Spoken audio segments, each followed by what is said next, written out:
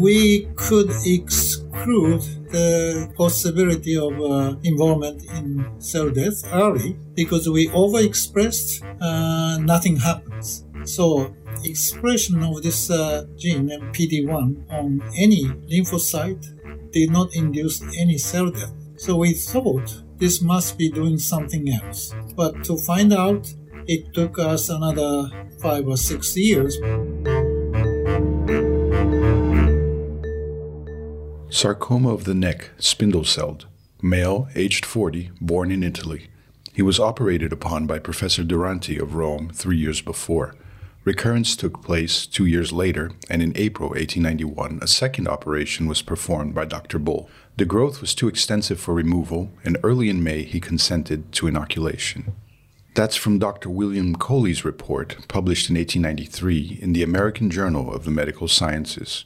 Coley goes on to describe the shrinking of the solid tumor and a dramatic improvement in the patient. Dr. Coley inoculated the patient and several others with Streptococcus pyogenes. The infection could be life-threatening, and many of his cancer patients did not respond to treatment. But several patients did show strong responses, sometimes with lasting remissions. The effect was attributed not to the bacteria itself, but to the immune response it triggered. Coley's work marks for many the beginning of the field of cancer immunotherapy. We can now sometimes directly persuade the immune system to attack cancers as if it were a pathogen. Cancer often responds in kind and behaves like one, evolving resistance or employing a plethora of immune evasion strategies aided by its direct access to the host's immunoregulatory toolbox. Professor Tasuku Honjo and his collaborators helped to launch the modern era of cancer immunotherapy, research that led to his sharing of the 2018 Nobel Prize in Physiology or Medicine with James Allison. Dr. Honjo's work on immune checkpoint inhibitors began with a 1992 article in the EMBO Journal, a basic research paper that started with an entirely different question. Welcome to the EMBO Podcast. Tasuku Honjo was born in Kyoto. His father was a surgeon, and Honjo studied medicine at Kyoto University. I asked him about his path from medical school to the lab. Actually, I decided about the third year of medical school. We have the 6-year program. The major reasons I started to go into the laboratory of Professor Osamu Hayaishi, who is a biochemist at that time. So I liked this lab experience very much. I spend almost every day after school, or sometimes I skipped the lectures and enjoyed spending time in the laboratory. And that probably captured my heart. And I thought I'll be bored if I see, patients every day. Most of the patients from the doctor's side, very similar, headaches or stomach ache or fevers. So, but clinicians certainly very important, and I admire their efforts and enthusiasm. But for me, something new every day is more exciting to my life. That's my decision.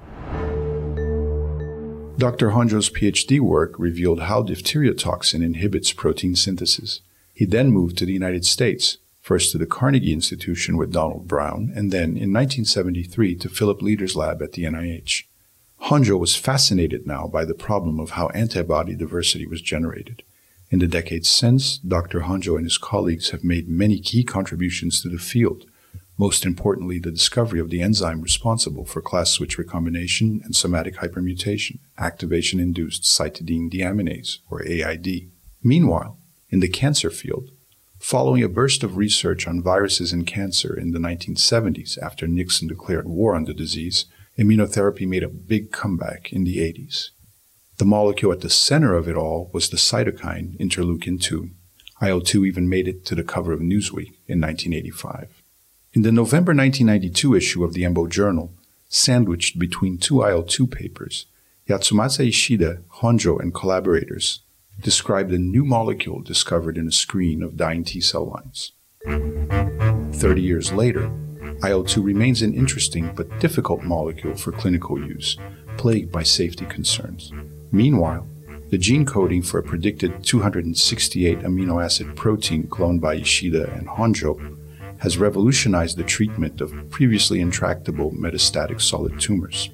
I asked Dr. Honjo how his lab, till then dedicated to the study of antibody diversity, became interested in the molecular mechanisms of cell death.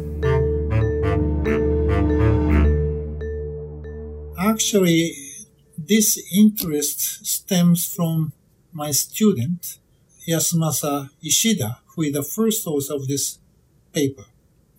He came to my lab after a clinical training in Nagoya University, and he told me he is very much interested in this thymic T-cell selection that was believed at that time based on the selective cell death. So he wanted to explore the molecular mechanism, how to regulate selective cell death in thymus. And to be honest, I have never worked on the thymus. So I'm very much impressed from two reasons. A young medical student who never done any research had a very clear mind what to do. So I agreed. I accept Dr. Ishida as a graduate student, but I asked him, you have to polish your hands first to learn how to do any molecular biology. So I asked him to work on one of the major topics on the IL-2 receptor alpha chain transgenic animals, which we're working on. And he spent maybe 2 years on that project. And he was almost ready to go. And then he still kept his interest. So we decided, let's tackle this problem. And we employed subtractive hybridization, which actually successfully employed by Mark Davis and TACMAC for T-cell receptor isolation. So obviously, we do not know the function of this new gene, but Ishida kind of had a very enthusiasm, so we coined the name Program Death Series. But surprisingly, he isolated, I forgot, 6 or 7 independent clones, but all of them are part of the same gene, PD-1. So we believed this gene must be very important during the cell death induction, but actually it was induced by strong stimulation on thymic cells. So we certainly didn't have the clear functional aspect, but because of the time limitation or something, we wanted to publish something out of from this study. And one thing clear from the structure of the cDNA, this is a membrane protein, and it has a kind of signaling domain, highly conserved 2 tyrosine residues, which are shared by a series of activation signaling molecules in immune systems. But PD-1 has a very unique feature, namely the distance between 2 tyrosines are twice as long compared to the rest of the known T-cell receptor signaling molecule or B-cell receptor signaling molecule. So we clearly stated we don't know the function, but this must be some signaling molecule. So obviously I never imagined this is a negative regulator at that point. Oh, it's a possibility, but no clear, and we just went on. The initial hypothesis being that you might have found a gene that was involved in cell death. When did it become clear that this was not the case? Well, actually, we could exclude the possibility of involvement in cell death early because we overexpressed, nothing happens. So expression of this gene, PD-1, on any lymphocyte did not induce any cell death. So we thought this must be doing something else.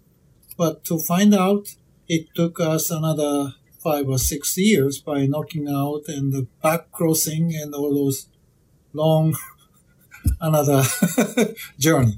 So, as you mentioned, the knockout mice, at that point, the indication and the biology of actual PD-1 turns out to be very, very linked to the regulation of autoimmunity. And those are very beautiful papers, and they also point to the importance of the genetic background of the mice in analyzing phenotype. Could you tell us a little bit about what that was? What was the genetic background effect on the PD-1 mutants? We generated knockout mice. In that the old days, knockout was done on the not the 129 inbred line. Yeah, so it's a bit dirty line because fertilized eggs stronger, and the efficiency of generation of knockout animals by far easier. And then we didn't see any phenotype. So, of course, we are very much disappointed. And we talked with the immunologist in our medical school. Actually, it's Nagahiro Minato, who is now the president of Kyoto University. So he immediately pointed out, you should backcross to inbred line, bulb C or black mice, whatever. And also he suggested backcross to the immune disturbed line, many LPR or those kind of the disease model animals to see what happens. So that took us another few years by classical backcrossing many generations, and still was not clear, except we see some hyperactivation of lymphocytes. So we suspect some negative regulator. But the final evidence came when we kept these animals rather long. So after 6 months or 7 months, they begin to show phenotypes. Obviously, autoimmune diseases. So first half a year, nothing happens. So we were very much disappointed, but some old mice begin to show phenotypes. That's the beginning of the whole story. And it's also important to tell you, 95, I think, CTL4 knockout was published by a few groups, including Takmark, and these animals die in a very acute symptom, very severe GVHD-like symptoms.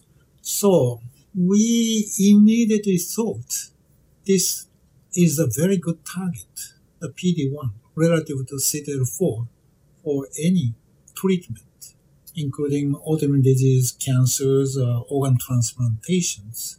Because if you touch CTL4, it causes very striking side effects. But PD-1, it takes such a long time to show the phenotypes. So this could be. We didn't know whether it's work or not, but most important thing is to don't have such a strong side effect. Then we cannot touch. That was our feeling. Yes, and as you mentioned, cancer at this point. So you had started in cell death. You had this very beautiful autoimmunity result with the mutant mice. At which point did you become interested in the potential for PD-1 in cancer? Cancer. Well, actually, Dr. Minato, Nagahiro Minato, who is actually one of the corresponding author of the 92 paper published in the, I think it's JM for this treatment, immunotherapy. Forgot the PNS or, well, I'll find it. Iwai et al. So this work, we had a very intimate collaboration with the Minato group. The reason why we started working cancer, Minato worked a long time in United States with the cancer immunotherapy. So he has a very strong interest in cancer. And so we always discussed. So cancer is one of our target from the very early stage. The PD-1 pathway is one of the two major current targets for immune checkpoint inhibitor therapy. The other is CTLA-4, a gene first identified by Dr. Pierre Goldstein and his group at the Centre d'Immunologie Marcel Lumny. They reported the cloning of murine CTLA-4 in Nature in 1987, shortly followed by the cloning of human CTLA-4. Pierre Goldstein, first author Jean-François Brunet, and their colleagues were also not working on immunity to cancer. Oddly enough, they were in fact interested in a scientific problem related to the one approached by the Hondro group. But instead of trying to understand how cells die, the Goldstein group was investigating how they kill. Our main question at that point was the nature of the mechanism by which cytotoxic T cells were able to kill other cells. So to do this, we set up subtractive cloning, which had already been done in other labs for other questions. So subtractive cloning and differential screening of material expressed in cytotoxic T cells and not in other cells. So there it became quite interesting because after a few years, we came up with 5 candidate molecules, and they fall into 2 separate classes. One class answered our initial question of molecules specifically expressed in cytotoxic T cells, and that turned out to be involved in the function. So this was CTLA-1 and CTLA-3, and it was shown that they corresponded to granzyme B and granzyme A, respectively. These molecules at that time were also discovered by other labs, and they played a role, it turned out, in the granule exocytosis perforin granzyme mechanism of cytotoxicity. So this was the first class of molecules, and they were relevant to our initial question, and they were useful in this respect. Now, what was interesting, and perhaps more interesting, was the second class of molecules, which did not answer our initial question, which turned out to have been picked up by chance. So the last of these unexpected molecules was called CTLA-4. And CTLA-4 was remarkable at that time because it was a member of the immunoglobulin superfamily, which is expressed mostly in activated T cells. And we explored some aspects of CTLA-4, especially the similarity to CD28 and the human side of these molecules as well. But then it was mostly explored in other labs and quite well, actually, for several years. And it took 9 years until the knockout was done. And the knockout of CTLA-4 led to the demonstration that CTLA-4 had a negative function. This was shown because in the knockout, there was a huge proliferation of T cells. Our colleague Hondro cloned the PD-1 molecule, and it was very similar to the CTLA-4 story in the sense that they were not looking for molecules involved in immunotherapy, of course. They were looking for molecules involved in cell death, similar to what we were doing, looking for molecules involved in cytotoxicity. And similar to what we found, they found something which was absolutely unrelated to the question they were asking, which was PD-1.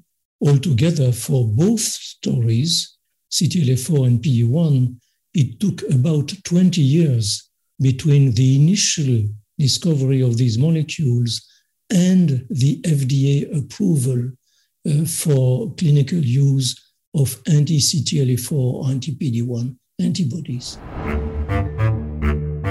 Incidentally, the Gostein lab screen hit on another molecule that is of great interest in both basic and clinical immunology. They called it CTLA8, but if you're working in the field today, you'll probably know it as interleukin 17. You published PD1 in the EMBO journal, and then almost a decade later, you published the ligand PDL1 in the Journal of Experimental Medicine, and showing that this was a negative regulator together with Gordon Freeman.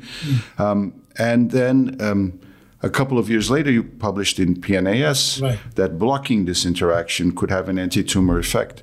And because we are talking about the EMBO journal, it stands out a bit that the results that directly paved the way to the clinical use of the work and to ultimately your Nobel Prize were published all in academic journals. Is that a coincidence, or do you think academic journals still have some particular role to play in scientific publishing?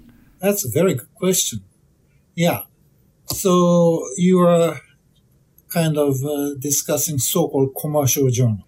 And certainly this academic journal, I think, is very critical. Even today, I prefer the academic journal because this is the primary responsibility of academia to evaluate each other and make it based, criticize and publish critically. That's the primary responsibility of academia. And now the commercial journal publishing industry are heavily dominating the publications, but I still respect the academic journal. That's my belief. One, I think, very important aspect that you always point out, particularly in public lectures that I have seen, is that for all the immense success of immunotherapy, the majority of patients will still not have the kind of response that they may come to hope for when they read about it in the news and when we see the very justified enthusiasm. But ultimately, we are still looking at 20 to 30% rates of very good success in a set of tumors and not entirely across the board. And so I know for you and your group, it's a strong research concern to move that number to a higher percentage of responders. And I'm very curious to know what are the current strategies that are being pursued in your lab for that. We now started the Center for Cancer Immunotherapy, Immunobiology in the medical campus in Kyoto University, and we started recruiting many PIs, especially we welcome the foreign scientists. And our goal is two aspects. One is the early diagnosis for responder versus non-responder. The second is definitely improvement of efficacy of this treatment. The major strategy we are now concentrating is by combination. Mostly, actually, we have several candidates and trying to go into the clinic in sooner or later. We're collaborating.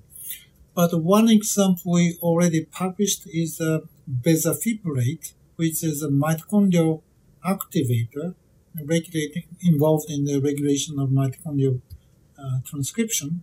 Shows very significant efficacy augmentation in the animal model.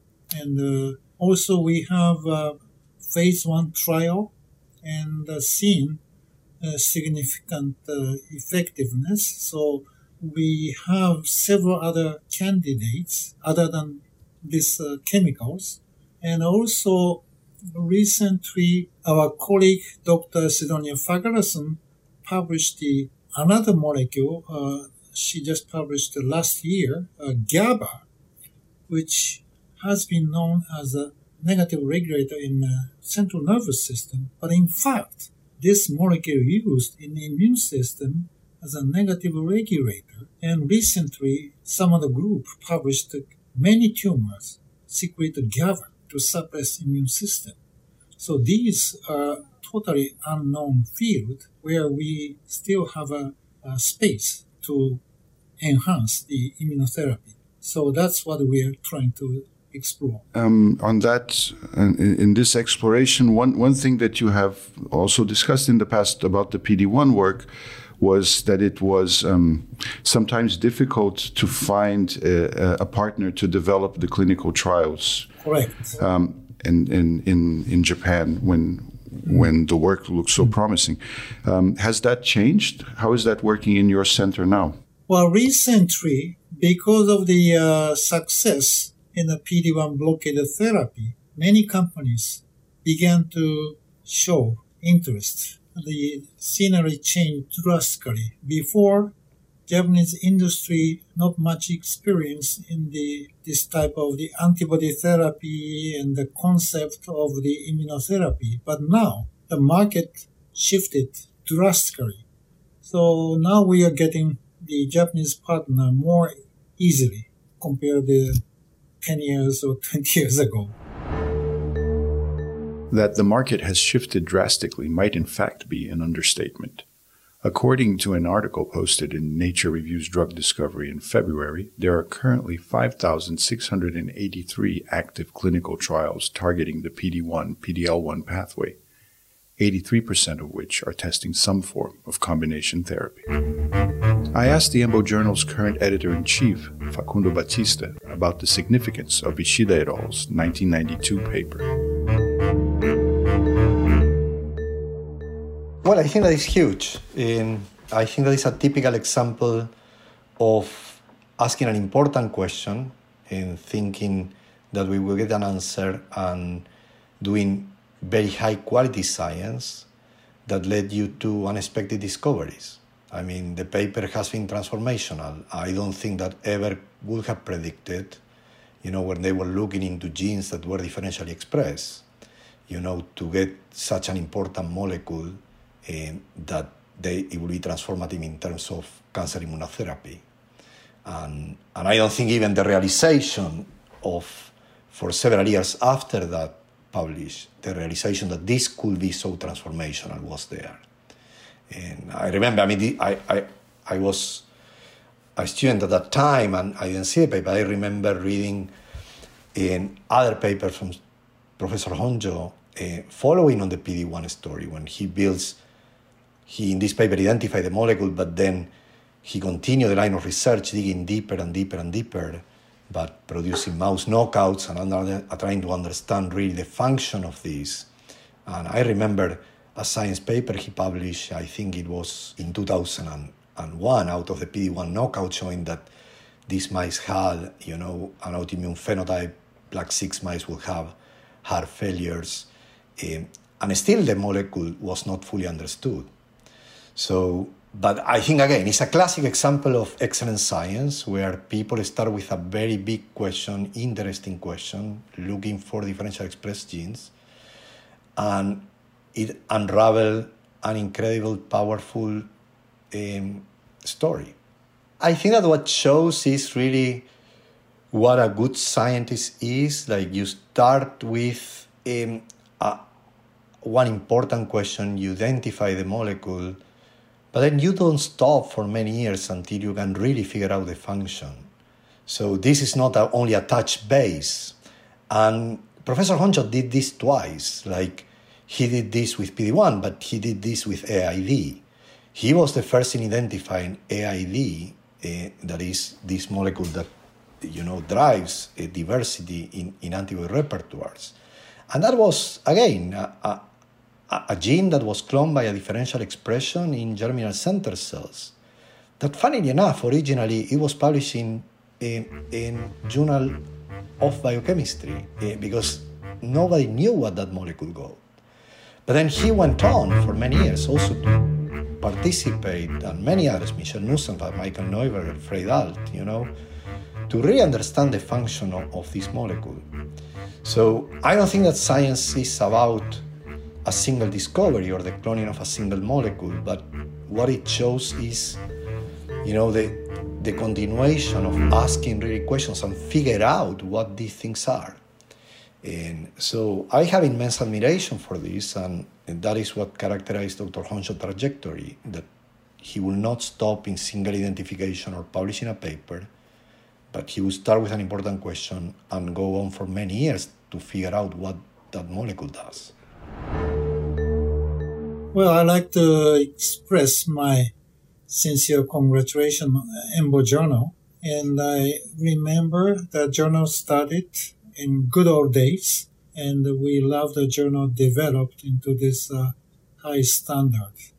And it's really my great pleasure that I had my key paper, the first in PD1 series, published in EMBO Journal.